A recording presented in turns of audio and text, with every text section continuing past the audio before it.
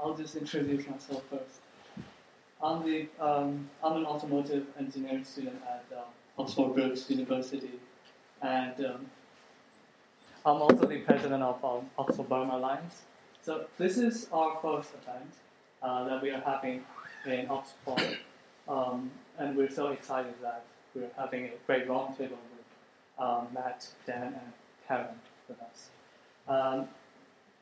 What we're trying to do is we're trying to bring the Burmese community in Oxford and us, along with the academic community, bring them together and share their thoughts through the platforms, their idea, experiences. And I think this is a great example for all of you to have a feel of how we are working. And we're also inviting everyone, whoever is interested in working with us, to bring the issues, bring very important issues in Burma to Oxford. Our panelists will be introducing ourselves, and we'll get started. So I hope everyone enjoy it.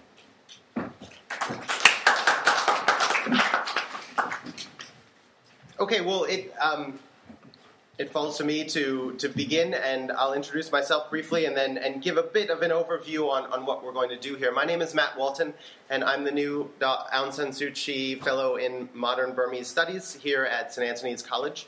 And the Asian Studies Center at St. Antony's is really happy to be kind of hosting an event like this with Oxford Burma Alliance. My position here is new and indicative of, I think, a lot of attention towards Burma across the university, in some cases sustained, in some cases sort of new or renewed. So we're really excited about that. I just want to mention one other thing, that there are some email list sort of sign-up sheets outside, and we're sort of building up, obviously, a mail list of people who are interested in Burma events. And really keen, one of the things that I think that Buying alluded to is that there is a significant Burmese population in and around Oxford and in the UK, and I think that we'd like to be able to put together events that feel welcoming to people beyond the academic community as well. And so, so today you're going to hear, kind of mixture of analysis and experiences and things like that. And one of the things that we might do that's a bit different is we're all going to talk for about 12 minutes or so.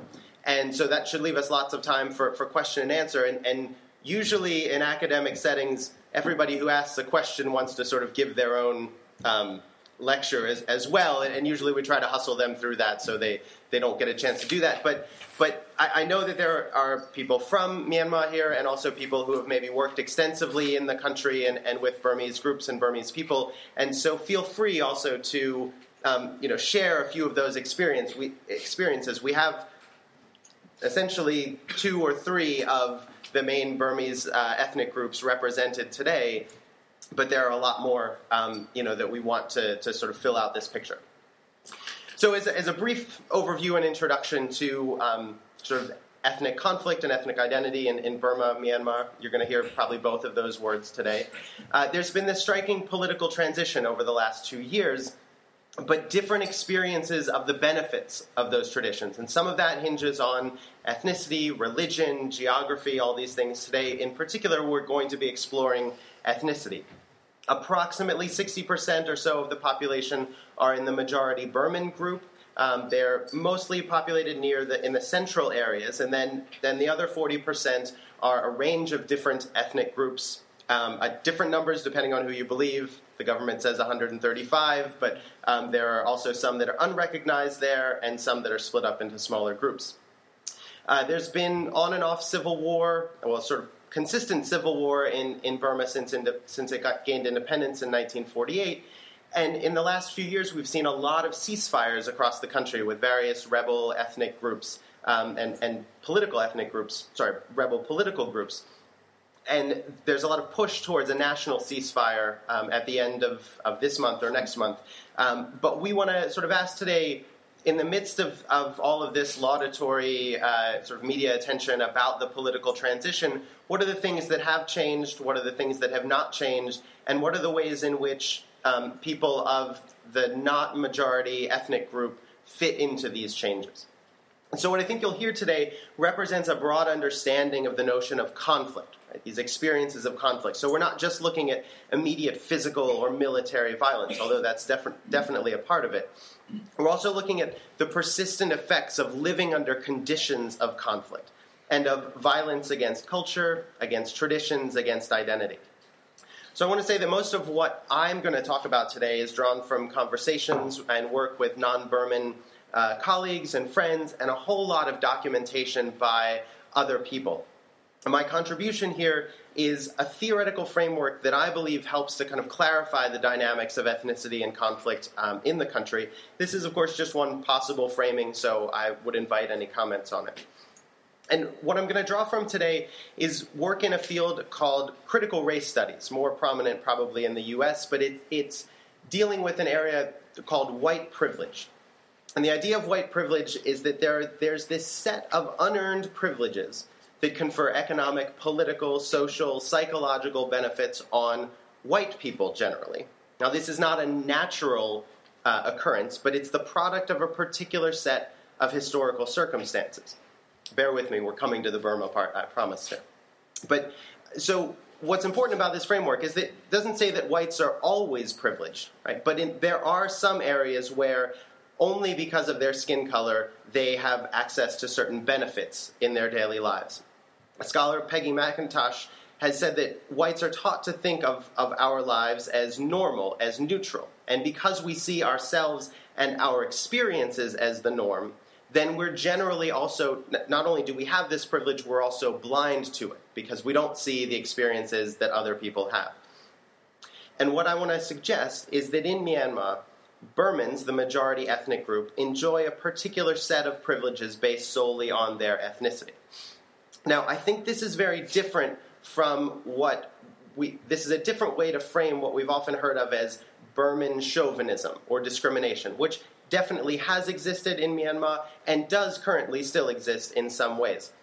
But this argument doesn't say that all Burmans are racist or chauvinist or discriminatory.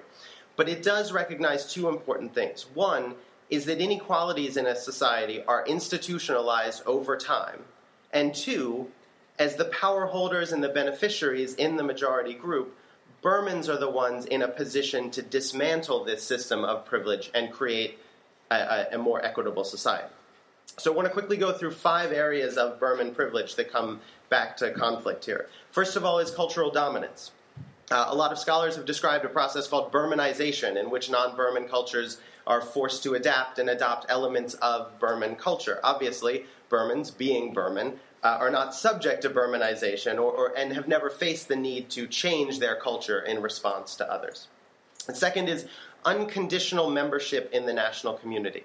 Since before independence, national and military leaders in the country have been suspicious of non-Burmans, questioning their loyalty, wondering if they deserved citizenship, things like that. Obviously, Burmans have been the targets of political repression in the country over the decades, but in essence, Burmans start out as unquestioned, unproblematic citizens of the nation. They have to prove their disloyalty.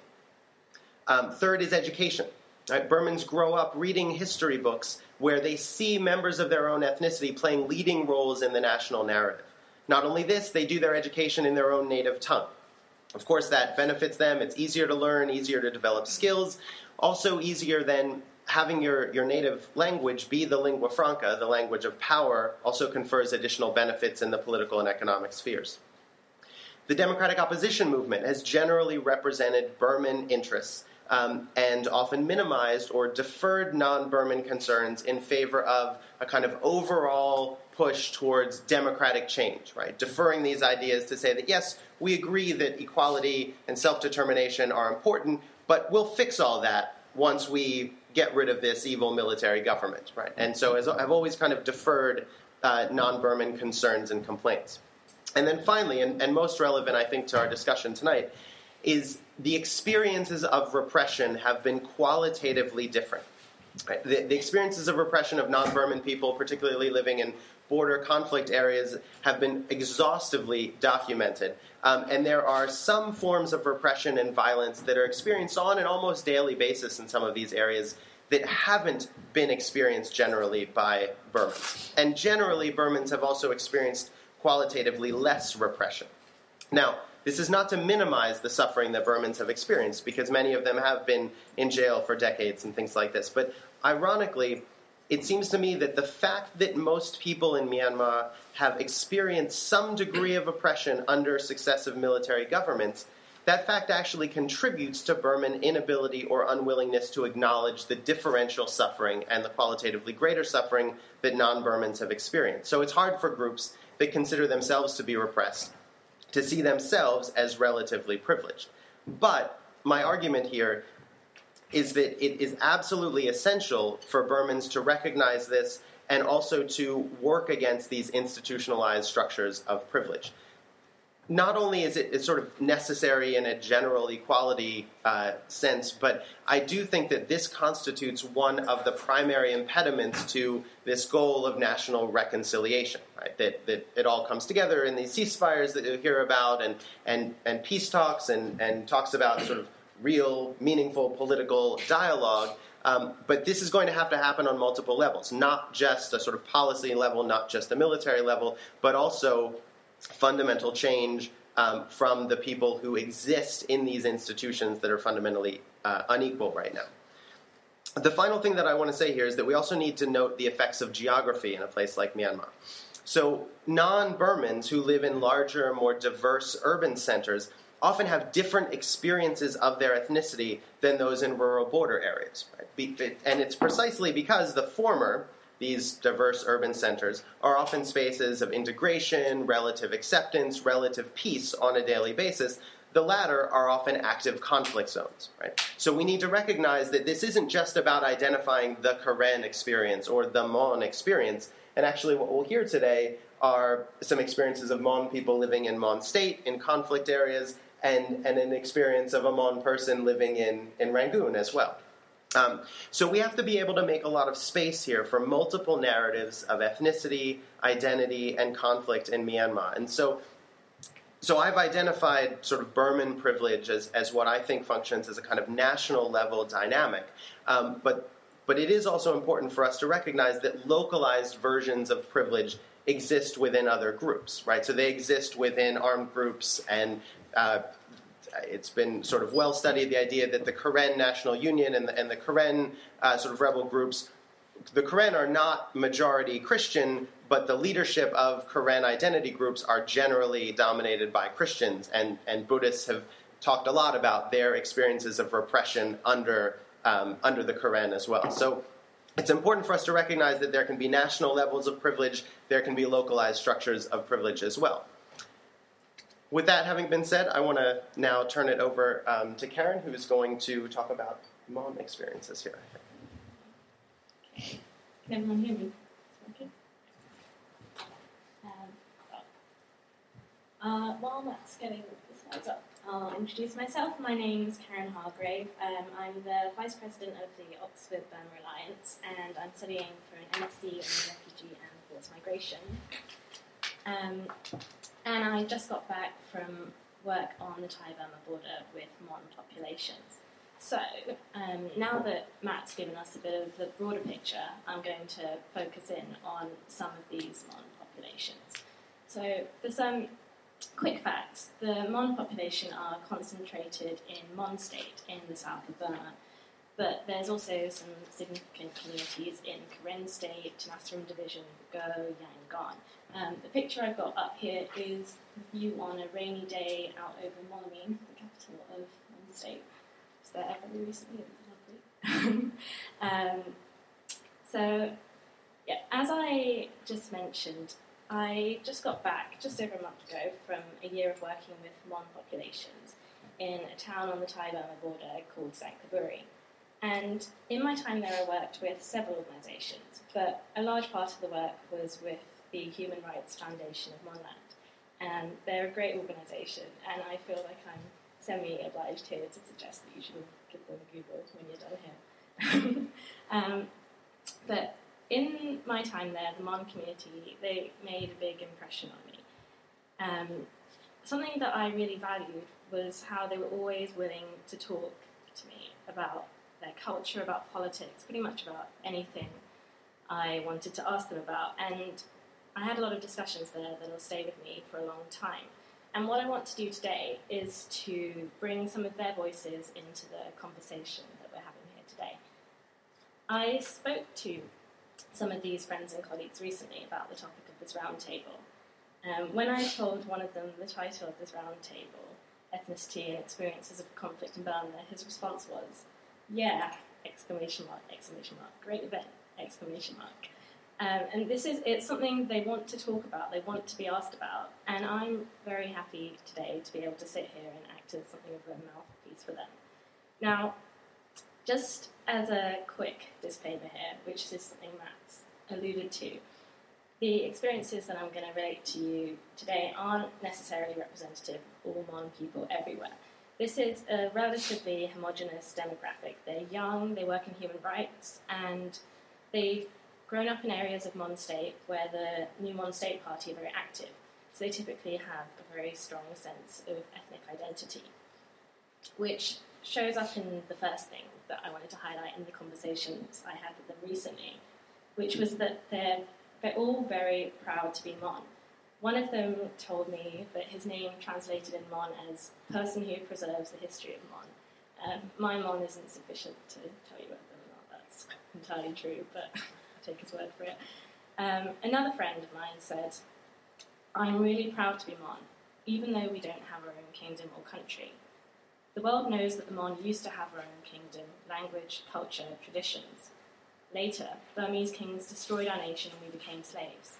But we, Mon, are still proud to be Mon. For me, to be Mon is a special opportunity and luck."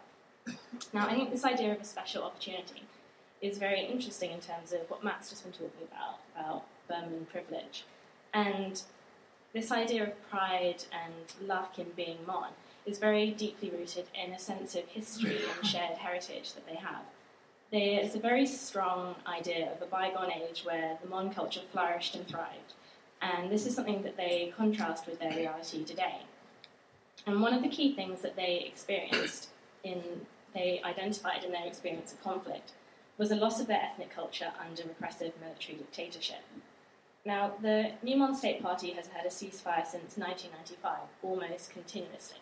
So as the people that I was talking with are relatively young, they've had limited experience of living in an active conflict zone. So their experiences of conflict that they talked to me about were maybe subtler than fighting and gunfire. They talked to me about how their native language was in decline as a result of the military government's policy of only Burmese being taught in schools. One friend said, "I still remember that we were forced to put just the Burmese language in our brains since we were a child. Later, Mon people started to imitate the Burmese because those who could speak Burmese well got a better chance to approach officials and people in power. The Mon language and culture have almost disappeared since General Nalin's term. But most Mon people, including me, cannot read the Mon language has caused us to lose our nation. Most Mon people became Burmese." And there's this interesting thought here that the repression of the Mon language wasn't just accomplished by force. The people began to speak Burmese and act Burmese because by doing so they were put instantly in a better position. And conversely, that by holding on to their Monness, as they sometimes like to call it, they were put at a disadvantage. Another friend of mine said, "When I went to high school, I could speak only a little Burmese. I had a big problem communicating with my school teachers. Fortunately, I passed all 10 grades." Now, he's done very well now. He's working as a journalist in Yangon.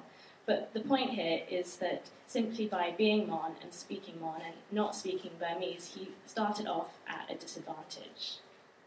Now, moving on a little, I wanted to probe my friends a little bit about their political opinions. So I asked how they felt that the Mon people were positioned in view of the alleged current political transition. One friend talked about an attack by the Burmese army that happened in August on a new Mon State Party base in Tenasserim Division. This infringed on the ceasefire briefly, and I think 2 Mon soldiers were killed in the process. And she talked about the government here as breaking its promise, and she said, "I feel the Mon are still far away from real transition or reform."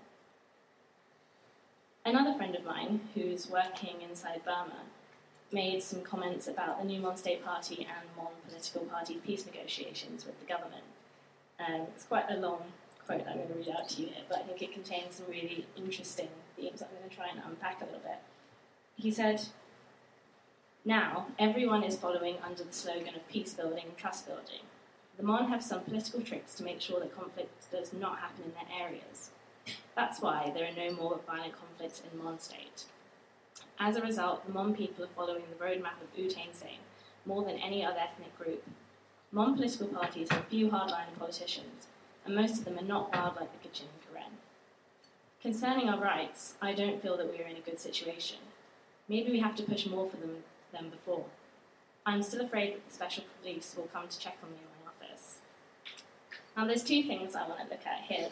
The first is the idea of slogans, of peace building, trust building, Wu Tainsane's roadmap, and the idea that the government are playing a very shrewd political game here with their slogans.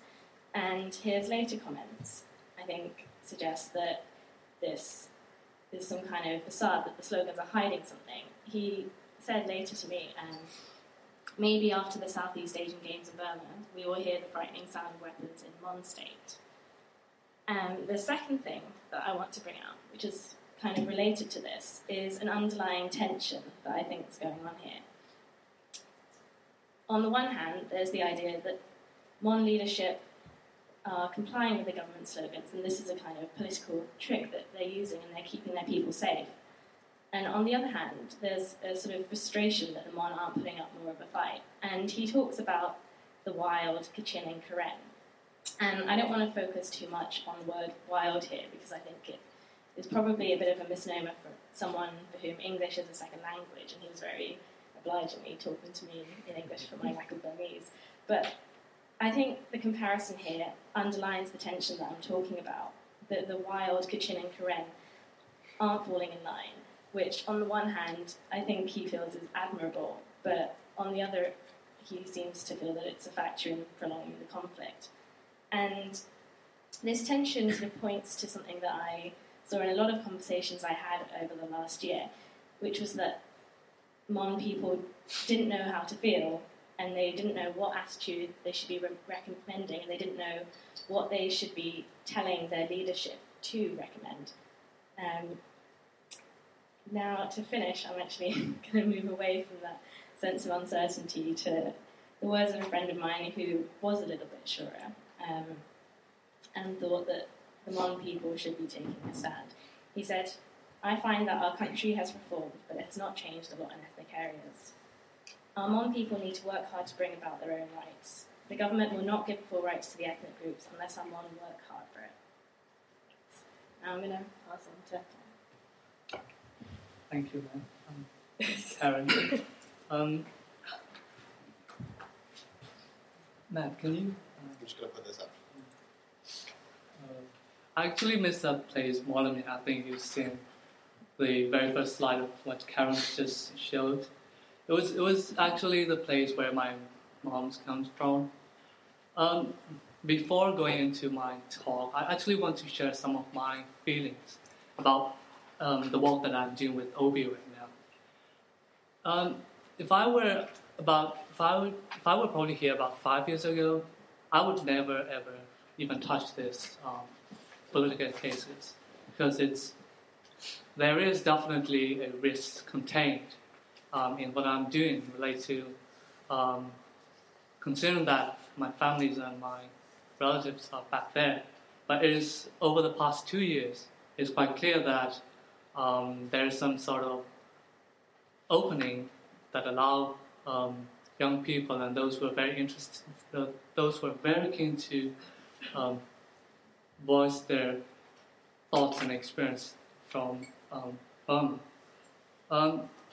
So I'd like to share my experience about being missed Mon Barman in Burma. And what I'm going to be telling you will give you a rather interesting perspective, because I'm actually responding to what Matt and Karen have just presented. Although I'm missed Mon Barman, I enjoyed a lot of privileges that Matt has just mentioned, and also kind of experienced some sort of conflict of experience that Karen just talked about on behalf of our colleagues and friends. Because I'm raised and grew up in Yangon, where majority of ethnic is Burman, I've been very well immersed in the community.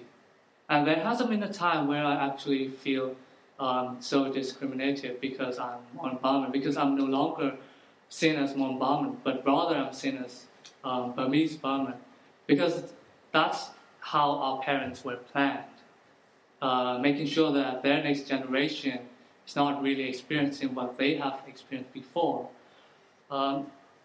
And what you will hear from me is the stories of how Mon Burman or other similar ethnicities have deal with the kind of challenges to overcome and immerse into the community.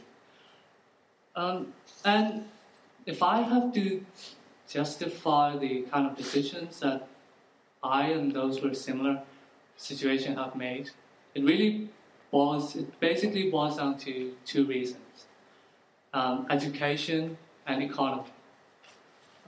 Let me start with education. I was raised in Yangon, and it's the only place for us or for any other people in Burma where you can get a proper education. And we're not being ignorant about what's going on in ethnic borders or in other areas. It's just that we have no information about whatsoever happening around our country, and we don't choose to live that way, but rather it's the kind of institutionalization that the government has introduced. So I have all my experience of conflict actually came from my parents, because they are the one actually who have seen and been through all these kind of so-called experiences of conflict.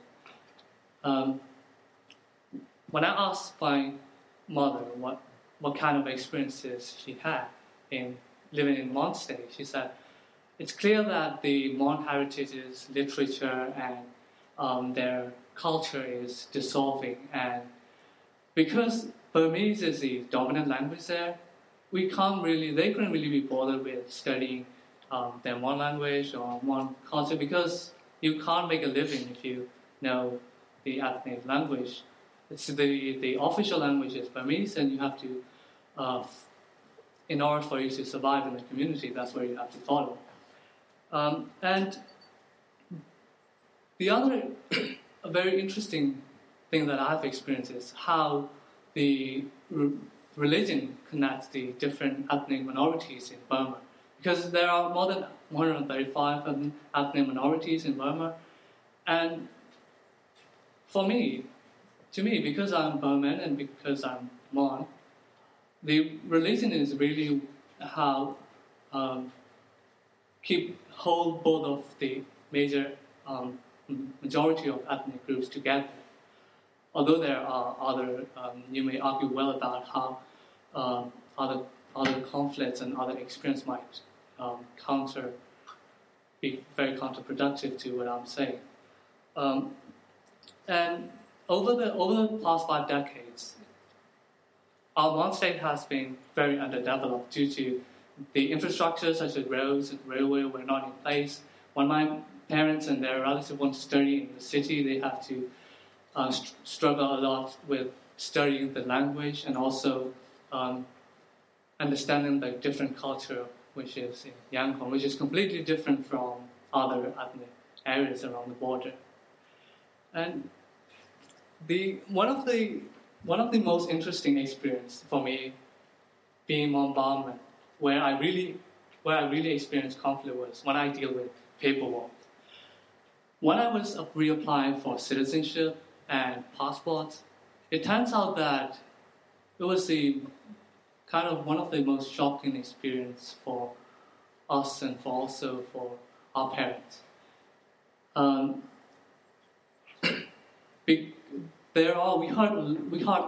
already heard enough stories about how ethnic identity can get into your way when you are trying to apply for a citizen or when you're trying your paperwork going. And it was very dangerous for us in a way that my parents have to work out so that when I go study abroad or when I have to travel, it doesn't get into my way. So similarly to other ethnic minorities and other people who were able to make their way out, they also have to figure out how they can make a living within the community inside Yangon and also Mandalay. And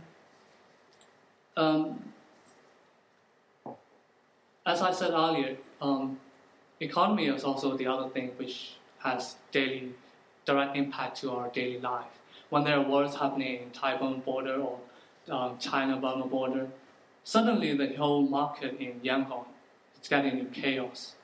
The commodities prices rose over 200% or more, and you will never know when things gonna be okay again, because you don't even know whether it's a manipulation or whether there is actually the war is happening. And Yangon and Mandalay have to rely a lot on these border areas. And these, because I was raised in an area where the largest market and trading happened in Yangon, was very dynamic, and every single day you heard complaints from people and being very sick of how government is introducing new policy all the time. Comparing with other suffering in ethnic border areas, it might not sound as severe as it is, but we've been very oppressed under our own problems as well. So young people like us, we just have to focus on education. That's all it matters for us. So that in a way, the future there, we've always thought that there is no future inside Burma. Rather, we have to find a way out to find better education outside, and that's where I'm here as well. I think that's pretty much I have to share right now. If you have any questions about any other about me, I'll leave that for Q&As. I know that it has been a bit scattering around, but the point is, we've been put in a way that it seems to be enjoying the privilege, but instead it's there's little choice that we have to move on. Since you have a minute or two left on your time, can I just invite you to actually kind of describe the process of applying for the card and having to reapply for your passport, and how what would have happened were you not successful in that process? Oh, right. Because I think that's an important part of this. It was the most interesting experience that I've ever had. So when I was 11, I was told by my parents that I have to reapply for my citizenship.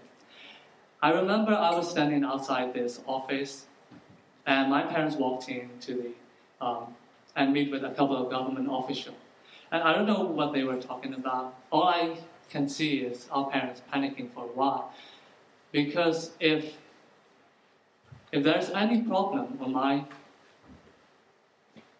paperwork, I can automatically get into the second tier class identity, which basically means you're not a citizen to us. And that will completely block my future. And it goes the same when I was 18 as well. We took a lot of time and effort, make sure that we're speaking to the right person, and we're managing to get our problems solved. That was probably the time where ethnic identity means really a lot to me. And when I realized that although I'm seen as Burman in the community, what it's really saying on the paperwork is something else. So I'll hand it over to Dan, who will be talking about his experience on Kachin.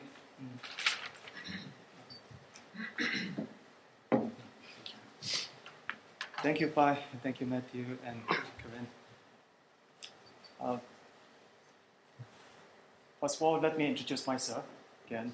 My name is Nguyen Dan Kung Ong from Kachin State in Myanmar, and I am Charles Wallace Research Fellow here, and I'm about to go back home soon. And today, so having heard all the stories of the ethnic and even Burman people, allow me to share the story of the people with different perspectives. Let me give you 3 points. The first one is problems. The second one is people. And the final one is prospect for peace in the country. In early 2012, it was in a van on the way from Yinjiang, a China city, to Liza, the headquarters of the Kachin Independence Organizations. The road was very sneaky. And the old lady who was sitting behind me told me how her 17 years old little girl lost in the middle of nowhere in China. 6-7 months ago, when the war broke out, their family had to fled away from their village when the Myanmar government come and attacked their village. And they had to take refuge in IDP camps in KIO controlled area. A couple months passed by, and then the old woman's daughter told her, "Mom, now our government is feeding us, but we still need money for my brothers and sisters' educations. I heard that there is a job in Yinjiang, the China city, Yinjiang, in a noodle shop. Allow me to go to Yinjiang." Then the lady permitted her daughter. Until today, that young lady is still missing. Ladies and gentlemen, like that small lady, many young boys and girls are being trafficked across the border. Boys, they have to walk in the unpaid, back-breaking walk, while the ladies become baby-making machines or sex slaves to Chinese guy. So, besides that problems, many problems. So, who will solve this problem? Myanmar government? They are supposed to do it, since they are the primary holder of responsibility to protect the citizens. But what happened on the ground is that, despite of protecting people, looting, property destructions, sexual violence, extrajudicial killings are not uncommon committed by the Myanmar government army. So then, what about the international community? After 6 months of the when the war broke out, international community, especially United Nations agency, they are still struggling with code of conduct, humanitarian principle. They couldn't reach out to the people yet. At that time, the Kachin Independent Organizations, or what the Myanmar government called Kachin rebels or insurgents, they formed a committee called IDP and Refugee Relief Committee, and they feed and provide health and healthcare and shelter to displaced people. So you see, this is the area of the conflict, the Kachin State and Northern Chan State. And you may wonder, who are the Kachins? You may wonder Kachins may come from one single parent. Maybe right, maybe wrong. But Kachins, I would say, Kachins are people comprised of people who speak different languages, but they share very similar culture and similar kinship system. And most of the Kachin live in Kachin State and Northern Shan State in Myanmar, and the Daijing Poso Autonomous Prefecture in Yunnan Province in China, and Arunachal and Assam in India. So, but when we look at the history, there are no evidence that the Kachin land had been under the rule of any Burmese kings. But in the 1870s, when the American Baptist missionary wanted to go to Kachin land for missionary, he asked permissions from King Mingdong, then Burmese kings, to pass through the Burmese Burma and to reach to the Kachin land. At that time, what the King Mingdong responded to that American Baptist missionary was that before you go and teach these Kachin people, first teach the dogs in my court.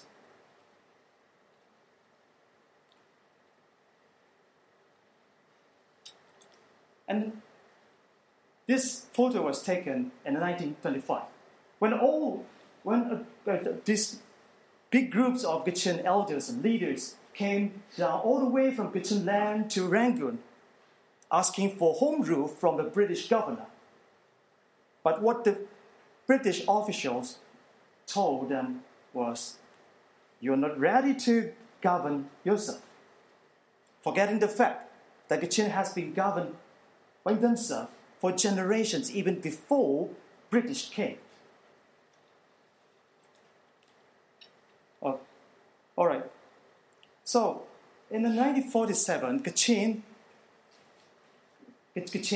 joined with Kachin joined the union. Kachin formed the union along with the Burman proper and Shan and Chin people. Again, in the 90s, and then they loyally protect the union. But after 10 years of independence, after the independence, a group of Kachin university students went to the UNU by then Prime Minister, and they asked for home rule again, autonomy, promised by General Aung San and promised in 1947's constitutions. But again, UNU, by then democratically elected Prime Minister, kicked him out of his office, saying that, "Oh, you little dogs, get out of my room." Little dogs again. So, not only that, UNU, by then democratically elected Prime Minister, transferred 3 large areas from Kachin State to China against the will of the people in Kachin State. Secondly, he also institutionalized Buddhism as state religions. The voice of Kachin people fell on deaf ear, so they started their armed struggle in 1961. Now, today, people may call the government differently, but what the Kachin people call government, the official name is the Government of the Republic of the Union of Myanmar. But in Kachin, what the people call them is Mung Madian Mien Kum Shan Asoya, which is colonial Burman dictator government. Whereas they name Kachin rebels or insurgents as the Government of the Republic of Kachin land. You may wonder why. Let's look at the structure of the Government of the Republic of Kachin land. When people are sharing the stories of rebellions, of fighting conflict in the country, those who have AK-47s might be quite attractive. But this may be the different perspective from the people in the land. So, not yet, please. So, you say that under the KIO, they have a 2 branch, not only defense branch, but also the civilian branch, such as Department of General Administrations and Department of Justice, and they also have like Education and Health Department and Foreign Affairs. And you will see some special committee focused on women and some department on immigrations. All the departments they operate in different administrative units, from village tract, town, township, district to divisions. Now this map shows you two different things. One, the insignia of the military down below, the government military army. You will see how they militarized the whole Kachin State and the whole country, the northern part of the Myanmar. After 1994 ceasefire, Myanmar military government militarized the area. They made their presence everywhere. Whereas Kachin independent organizations spread out their civilian administrative units. So you will see the four major parts here. In the north, it is the first divisions, the northern divisions, not for the civilians administrative divisions. North, west, central, east, and west.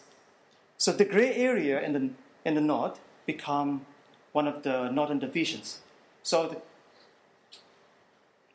again, the next slide. This photo, you will see the headquarters of LISA.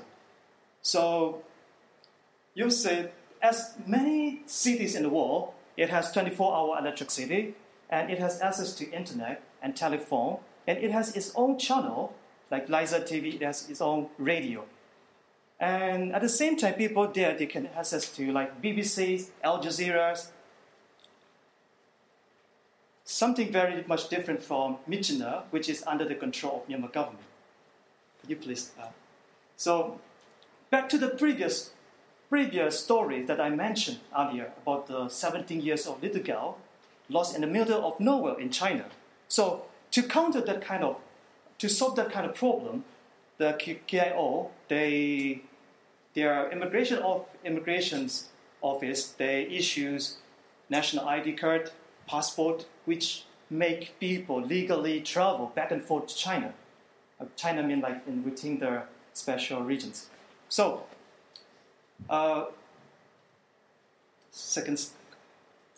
and you also see the health department working, like they provide health care and Medicare all across this area that I mentioned, all the administrative area under the control of KIO. And the second photo, you will see the operation theater. And many non-Kachin, such as this doctor is from Shan ethnic group, come and volunteer there. So you may wonder where they got the money to do that. They got the money from taxing business inside Kachin State and Northern Shan State. And they also have like special committee called Narcotic Drug Eradication Committee. In the past, it wasn't successful that much because of the hindrance from the Myanmar government. But after the war started, when the war resumed again, the KIO's narcotic drug eradication campaign became quite effective. Here, for the law and order, for rule of law, and they make sure that the police department take responsibility effectively. And one point here, another thing I couldn't show the photos, and they also have a court system. They institutionalized a kind of jury system to provide justice to the people. Next slide, please. And for the long run, for the long term, KIO policymakers, they are mindful of the education policy. In the past, KIO education policy behold Naypyidaw or Yangon to the central government. But these two photos above is taken very recently in LISA. It is the National Education Policy meeting. So many people, many leaders, many intellectuals all over the country came there and discussed about the education policy. And the KIO provide the education services from preschool to college. And the education department has a teachers training college to train teachers, and then they send them to both the KIO control area and the Myanmar government control area. And then the LISER, the headquarters of the KIO, has been a place for regenerations of the Kachin literature and culture too.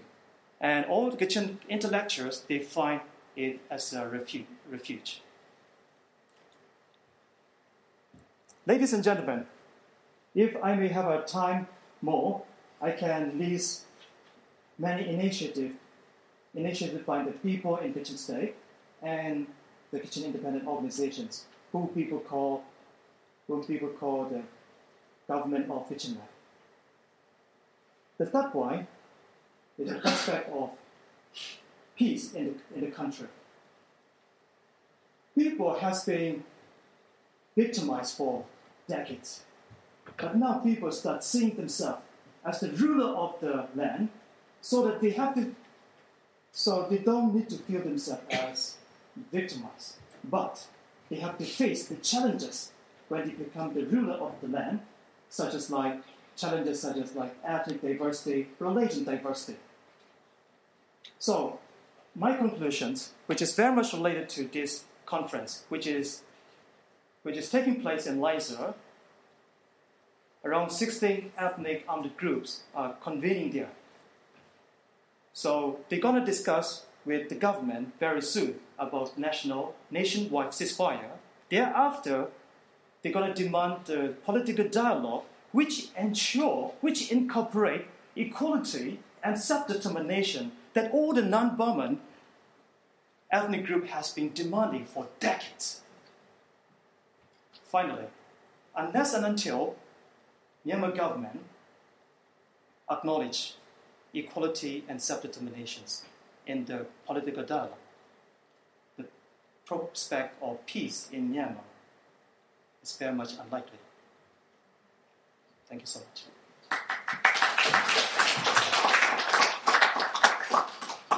Good. Well, I think we have a great deal of time for questions, and I think we'll probably, if people who are asking questions can just sort of state your questions loudly enough, we'll probably all be able to hear, so we'll keep the mic down here if any of the quiet speakers need them.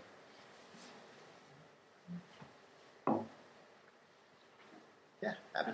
Actually, for Dan, and I apologize for not having a background on Burma, but I didn't quite follow. So the government of Kachin Land, is it the legally recognized government, or is it like a pseudo-government underneath the Burmese state? All right. Thank you so much for that question. So, should I answer? Go. Okay. That's your question. So, and the government, what government said is Kachin rebels, Kachin insurgents. And even the media said Kachin rebels. But people inside the state call this organization as government of Kachin Land. Yeah. So you can decide whether it is legal or not. Legal for the people, but not legal for the government of Myanmar. And there are different arrangements, actually. So as the Burmese government has negotiated ceasefires and different sort of semi-political agreements over the years with different groups, some groups have different levels of autonomy. So the KIO is not the legally recognized, government from the Burmese government's point of view. Obviously has a great deal of legitimacy in the eyes of most Kachin people. But there's a specially administered zone for the Wa people, who actually two, right? I mean, there are kind of two different administered zones. So some of the groups that have been more of a threat at any given time have been able to negotiate some differing degrees of autonomy, self-governance, things like that. So aside from, because if the KIO is providing a police force, education, and health services, is the Burmese government also providing those services, or they're only being provided by the KIO? In the Kachin State, there are two areas in generally, the KIO control area and Myanmar government control area. Yes, of course, Myanmar government could provide education and healthcare system, but when it comes to the comparison, let's compare the 17 years of ceasefire. The government of Myanmar extract natural resources, many natural resources, but they invest very little in infrastructure development and education and all the other services.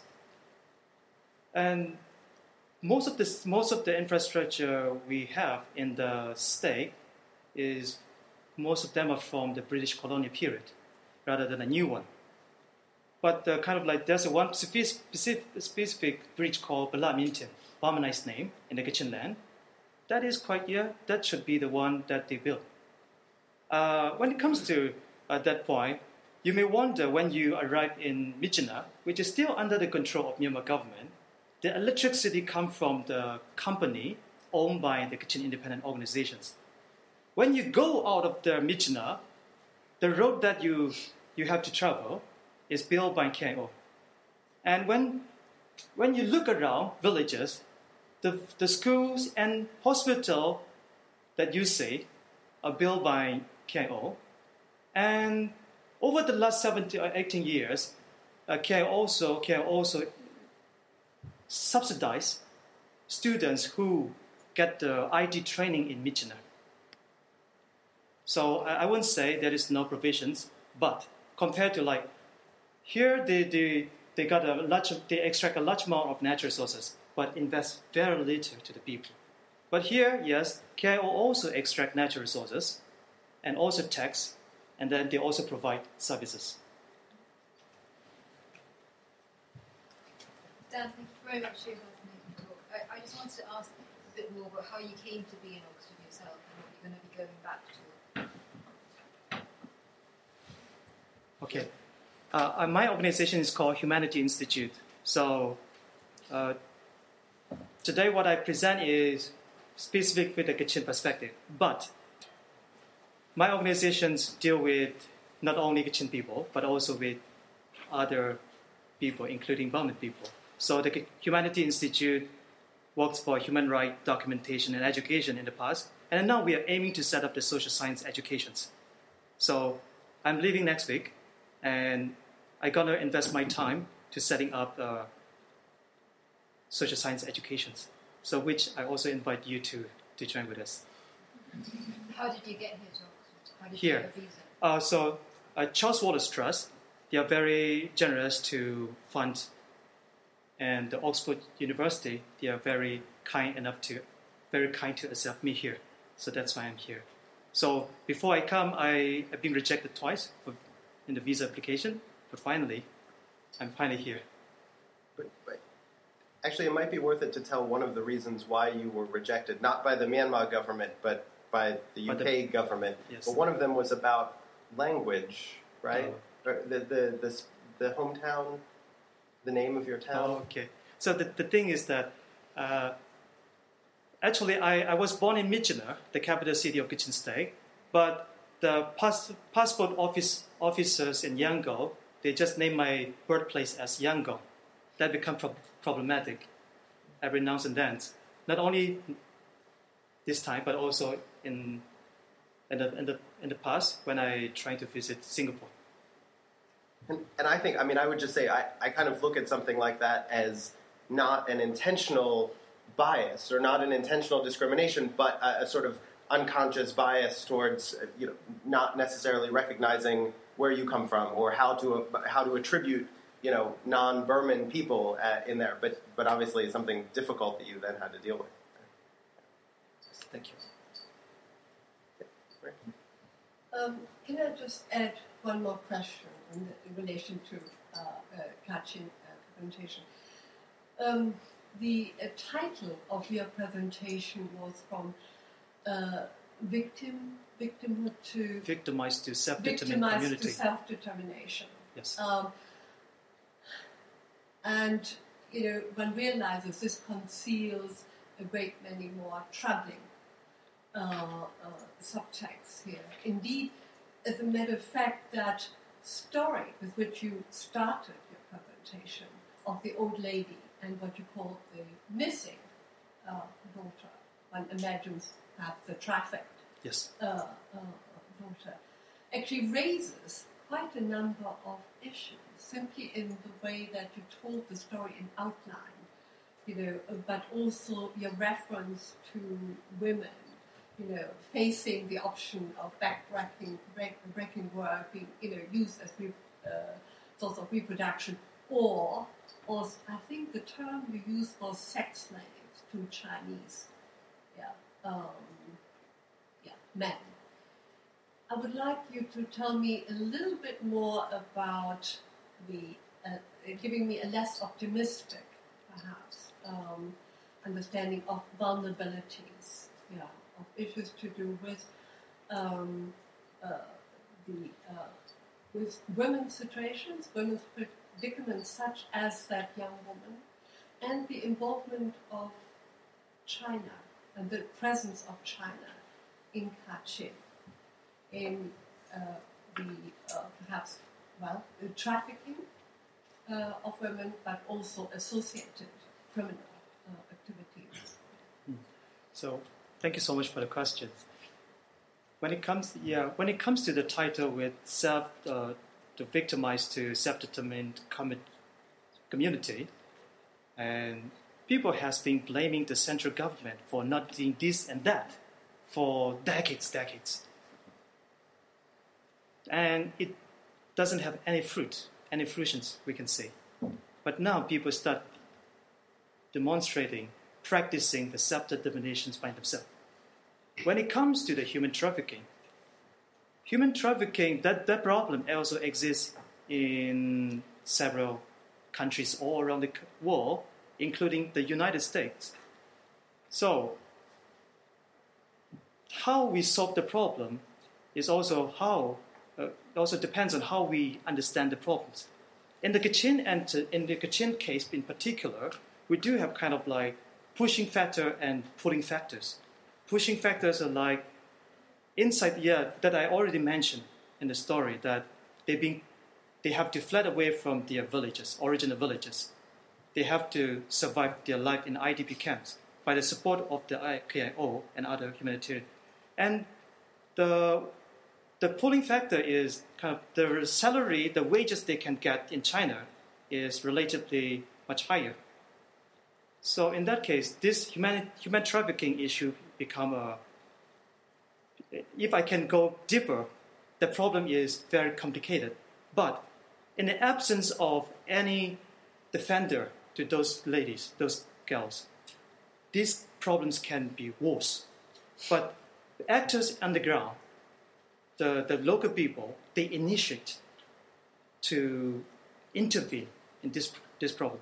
I'm not saying that I'm very optimistic with what the KIO is doing right now. The human trafficking is the transborder issue. So that lady that's why I choose this story at the beginning. The lady is still missing. But the KIO foreign department, they had a success story of bringing back the boys and girls who've been trafficked in the past. But this particular lady is still missing. And the Kachin Women Association, with this one of the special committee in KIO, they provide awareness, the education program to both IDPs and villagers. And then they also provide alternative livelihood to the girls who return back from China. Ben, can I just ask you a question related to that? So from my experience, the New Mon State Party, which I think is similar to the KIO in terms of it's the main Mon armed group, and from my experience in New Mon State Party leadership, they're all men. To me that raises some interesting questions in terms of self-determination, because when trying to solve these difficult, complex issues, potentially the responses are being influenced or shaped by male leadership. And I was wondering what the situation is for the KIO. In terms of how represented women are in leadership positions, and whether KIO self-determination is KO. Well, so really good questions. That's the Kachin women groups has been trying again and again, and then they project themselves that they can also be leaders. Yes, among the Kachin independence organization leaders, you can see almost no women. Yes, that I agree. That I would say, but there is no restriction to the ladies to take part in that process. Nowadays, many leaders, I will come back to no restrictions, and these days, many young ladies and the middle-aged ladies, they involved in different aspects of the decision making, both in the public setting, in the public conference, or both inside a KO decision making process. Yes, we will see almost no women in the committee meetings. Used to have one in the central committee. Yeah, used to have. Almost none. So it is very much thing to do with the women empowerment. That's an area, the huge gap that the KO still have.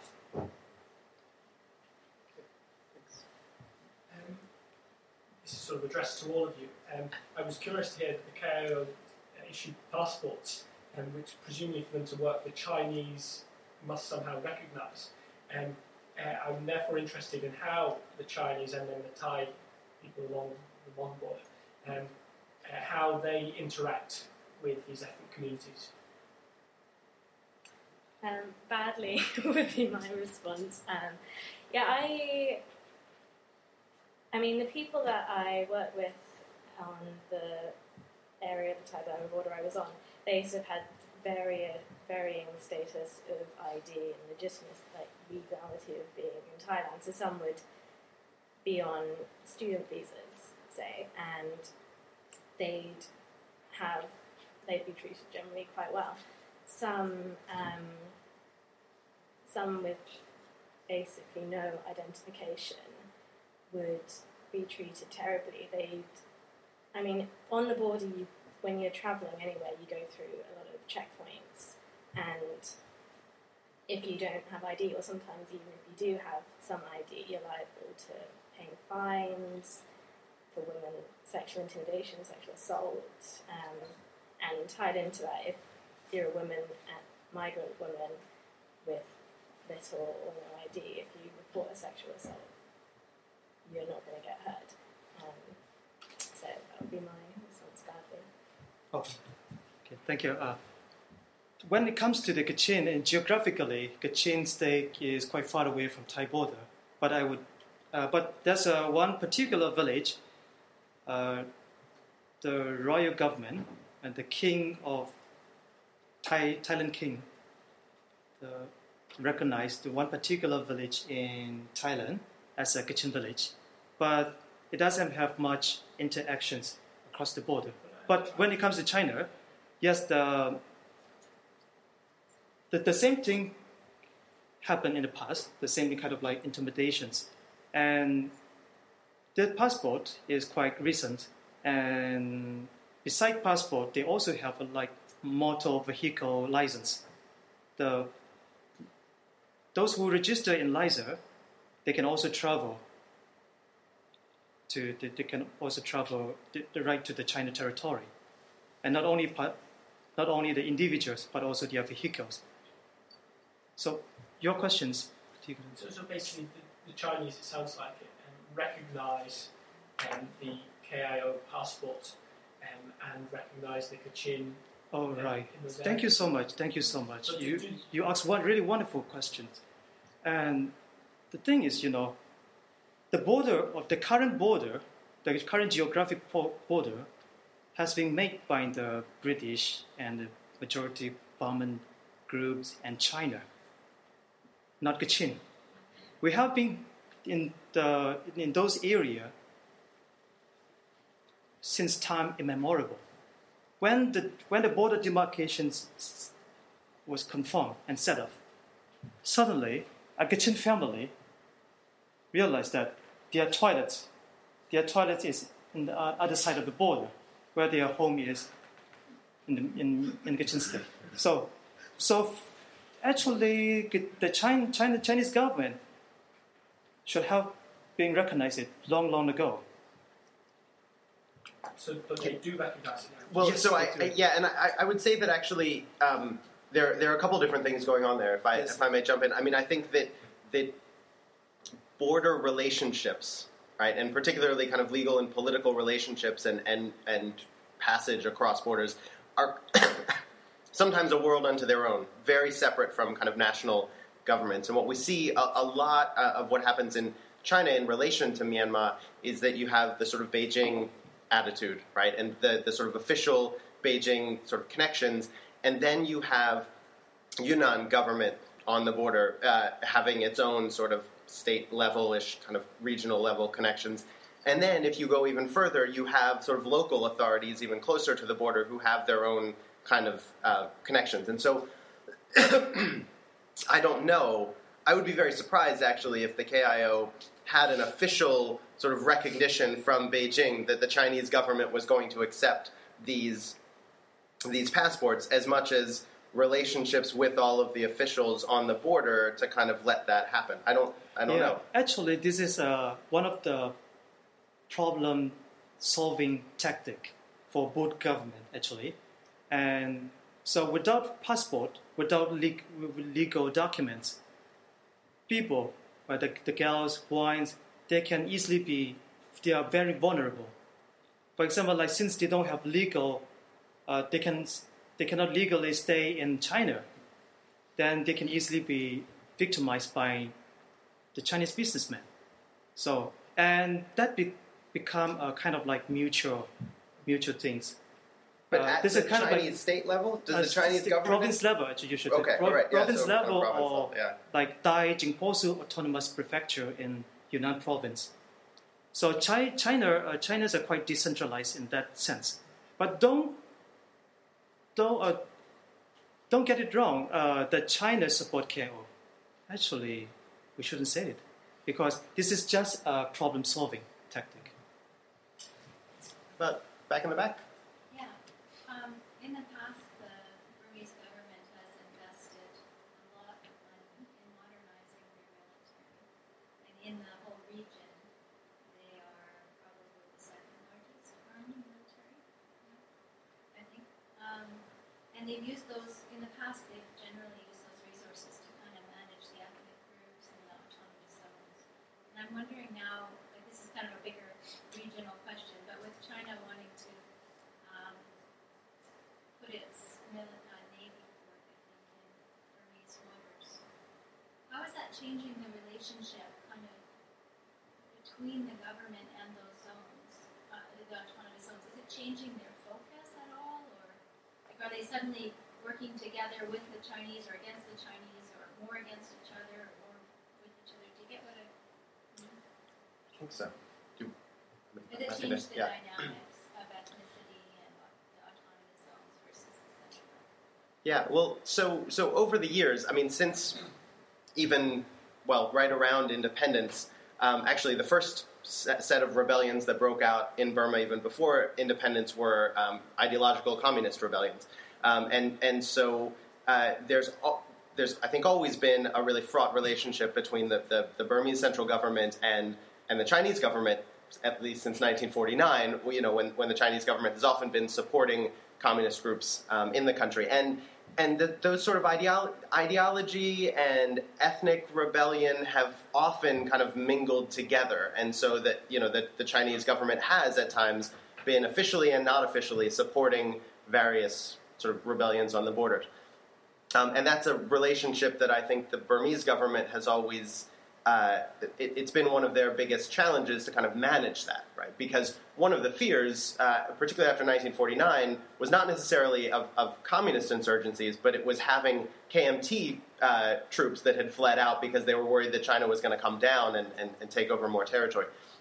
So the thing that I would say is, China is very keen to get a port down in sort of western Myanmar, and that's clearly happening and sort of moving along on a daily basis.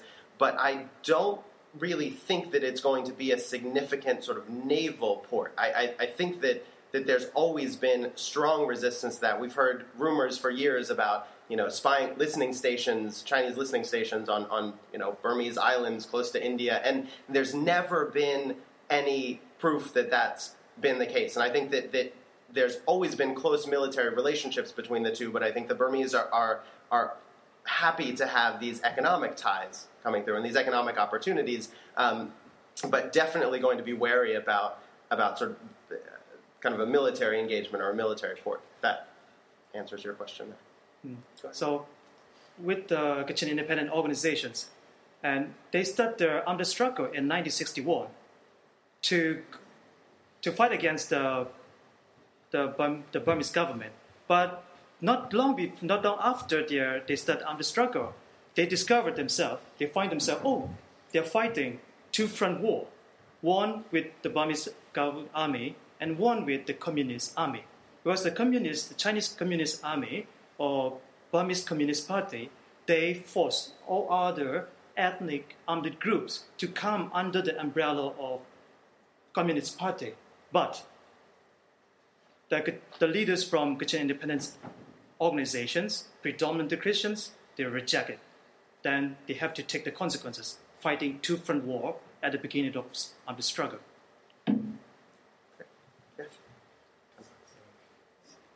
No, please, go ahead. I'd like to ask you, Pine, about his experience.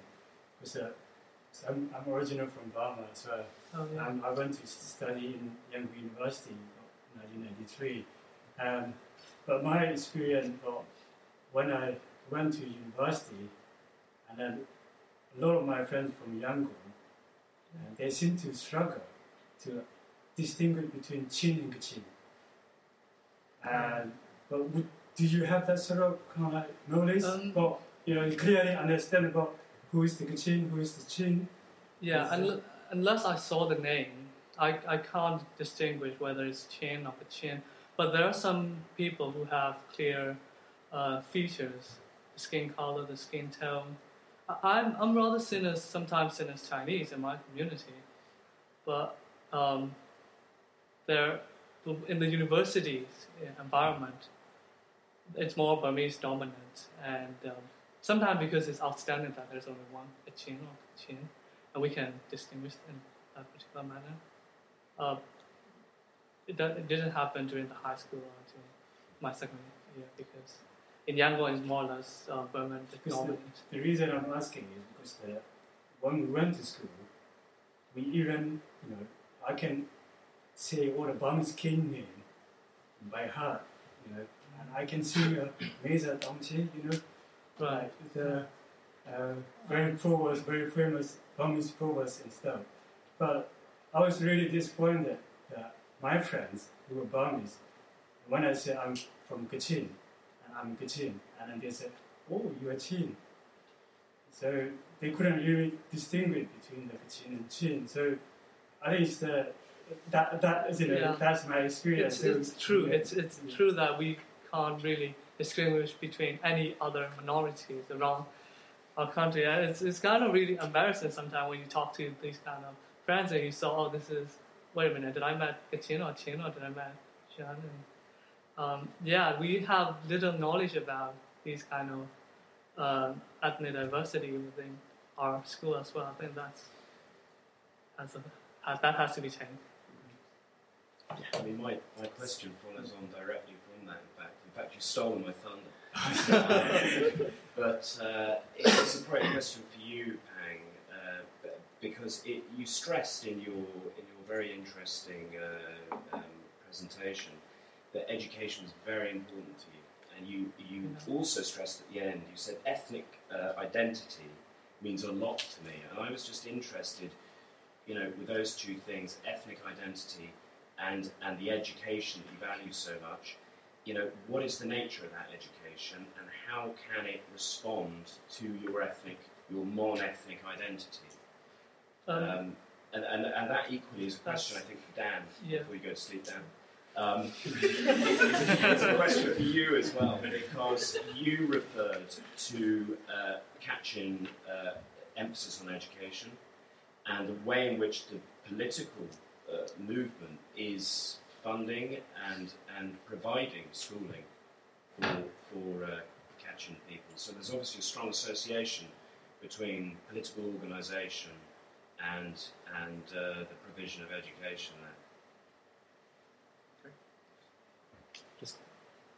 But the question is probably Pang, if you Oh, could yeah. respond to Yeah. this, I think that's a really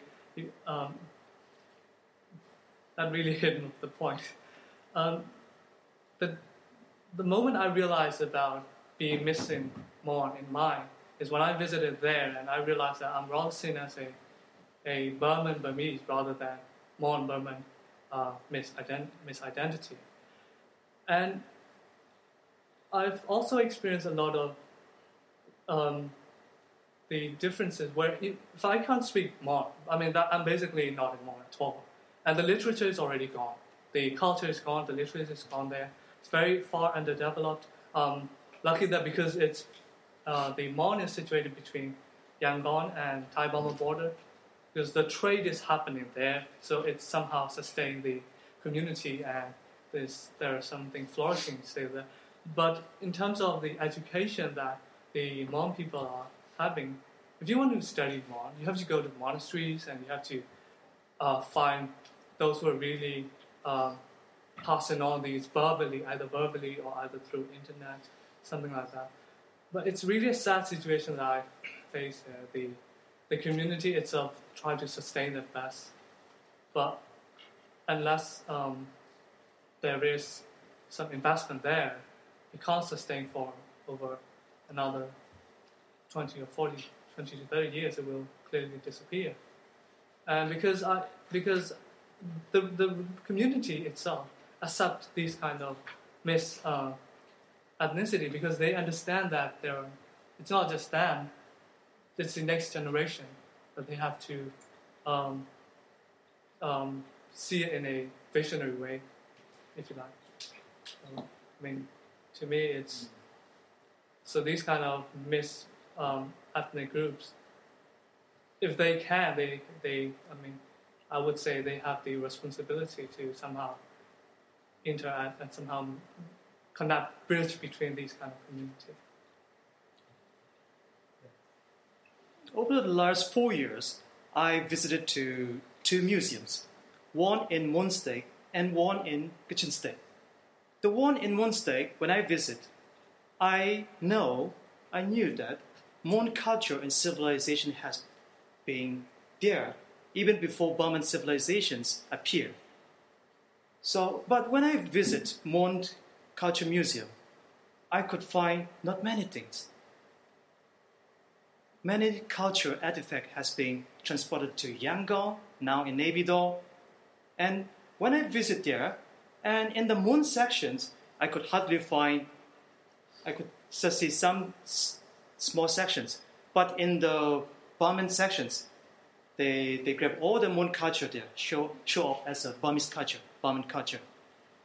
And again, with the Culture Museum in Kachin State, I found that Kachin textiles and the picture of that how Kachins cultivate as like stretch and burn, and some Kachins fishing net. Whereas they also show off like how great is the Burman civilizations, how great is the Burman kingdom. They show off in the Kachin Culture Museum. So when it comes to education, museum is a kind of education center where for decades the Myanmar government, this time I would have to say them, that they have been planting a kind of sense of inferiority to the ethnic people, ethnic groups. And again, at the same time, let me also highlight the using of minority. And not just Burmese people, Burman people use it, but also many intellectuals in the world use the word minority. I would say I'm not Kachin minority. He would say I'm not Mon minority. We would never use minority. So I'm sure you're quite aware of the Convention for the Rights of Minority and Convention for the Rights of Indigenous People. So when it comes to the house, a house may be inhabited by 100 people. but only one owners. So it comes to that sense. We are small in number, but we are not minority in the country. We can claim the self-determinations, which is legally binded in the international conventions.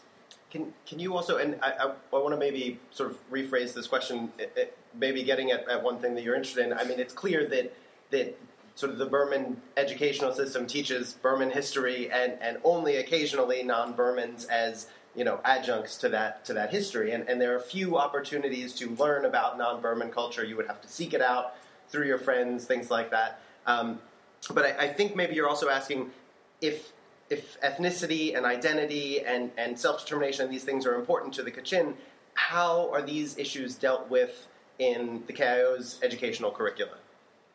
Is that a fair? Okay, all right. Okay, so... No, this is you.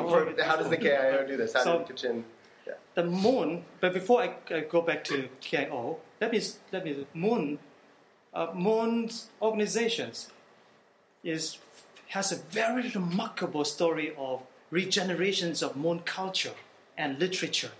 And they, in their control area, they set up schools where the kids can learn Mon literature. That's one of the case studies that we Kachin also learn from Mon people.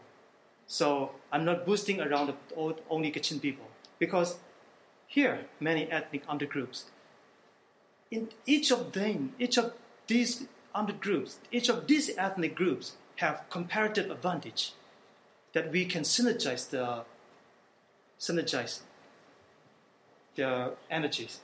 And when it comes to Kachin independent organizations and their education policy, like I mentioned in the past, they have to behold Naypyidaw and Yangon when they plan for their curriculum.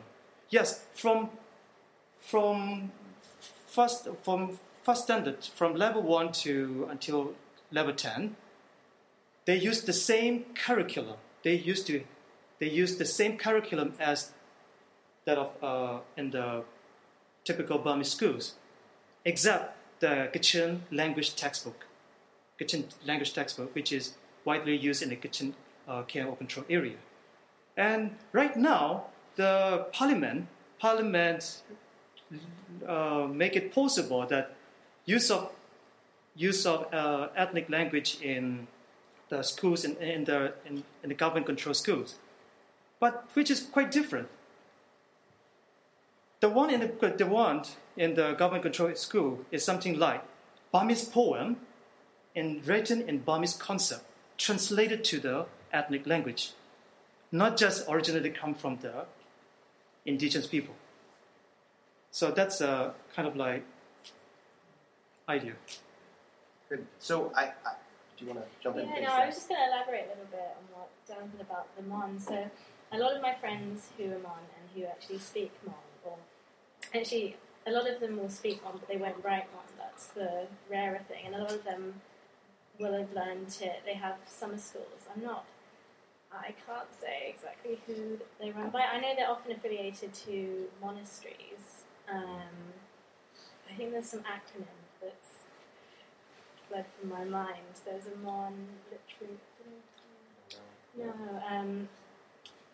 But yeah, just to elaborate on that, they do have this strong sense of trying to teach their children their culture outside the parameters of the school system.